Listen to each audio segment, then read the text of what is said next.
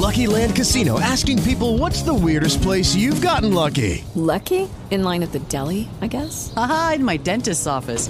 More than once, actually. Do I have to say? Yes, you do. In the car before my kids' PTA meeting. Really? Yes. Excuse me, what's the weirdest place you've gotten lucky? I never win and tell. Well, there you have it. You can get lucky anywhere, playing at LuckyLandSlots.com. Play for free right now. Are you feeling lucky? No purchase necessary. Void where prohibited by law. 18 plus. Terms and conditions apply. See website for details.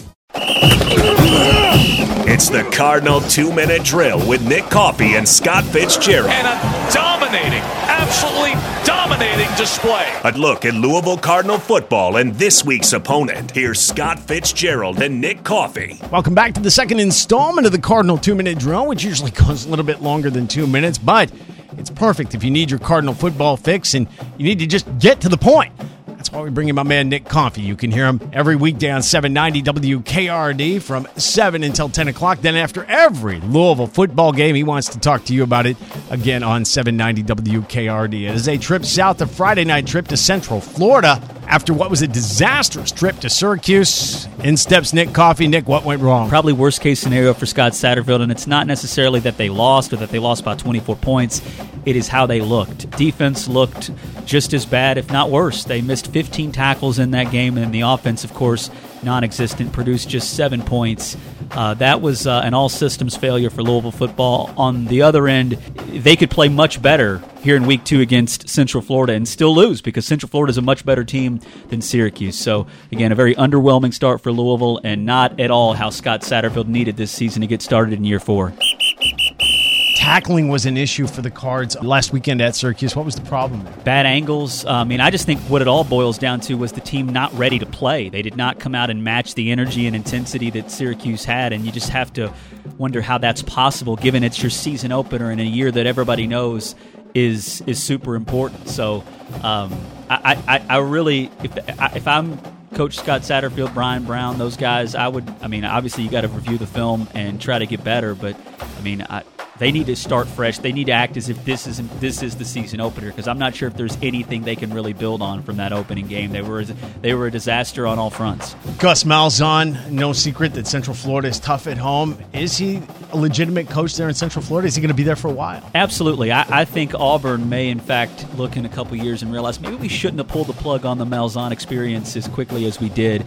He's done a good job of getting Power 5 transfers to Central Florida, and obviously they're making the move to the Power 5 level next year, going to the Big 12. But this year his offense is led by a quarterback that I think fits him perfectly, Plumlee, who is the Ole Miss transfer, played receiver a little bit last year when Matt Corral was under center for Lane Kiffin. He's an explosive playmaker, really a threat on the ground. Garrett Schrader of Syracuse took advantage of Louisville's defense last week, and if he can do that, you got to think Plumlee's going to be able to do that as well. But he's not the only threat on the ground. They got Isaiah Bowser, a Northwestern transfer at running back, who's a big bulldozer. So this defense, they were tested in a major way against Cuse, a Cuse offense that was not known to be explosive, and they did not pass that test. As Scott Satterfield said earlier this week, they're in for a big test defensively coming up against Central Florida.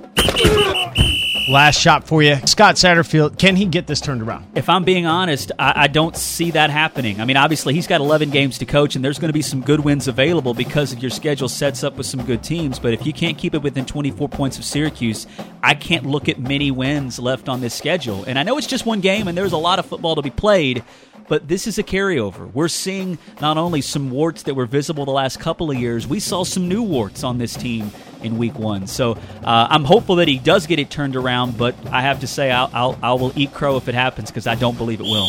That'll do it for us. Check back in next week as the Cards are finally back home for their home opener at Cardinal Stadium. Another Friday night affair as they welcome in Florida State, the first of 2 home games, before welcoming South Florida. Again, you can catch Nick Coffey every weekday morning from 7 till 10 on 790 WKRD. I'll be doing the sports on News Radio 840 WHS from 5 until 9. Thanks for taking time to check us out. We'll talk to you next week, and go Cards. Okay, round 2. Name something that's not boring. A laundry? Ooh, a book club. Computer solitaire, huh? Ah, sorry, we were looking for Chumba Casino.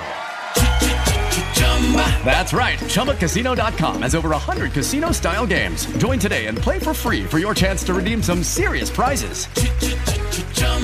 ChumbaCasino.com. No purchase necessary. Void where prohibited by law. 18+ terms and conditions apply. See website for details.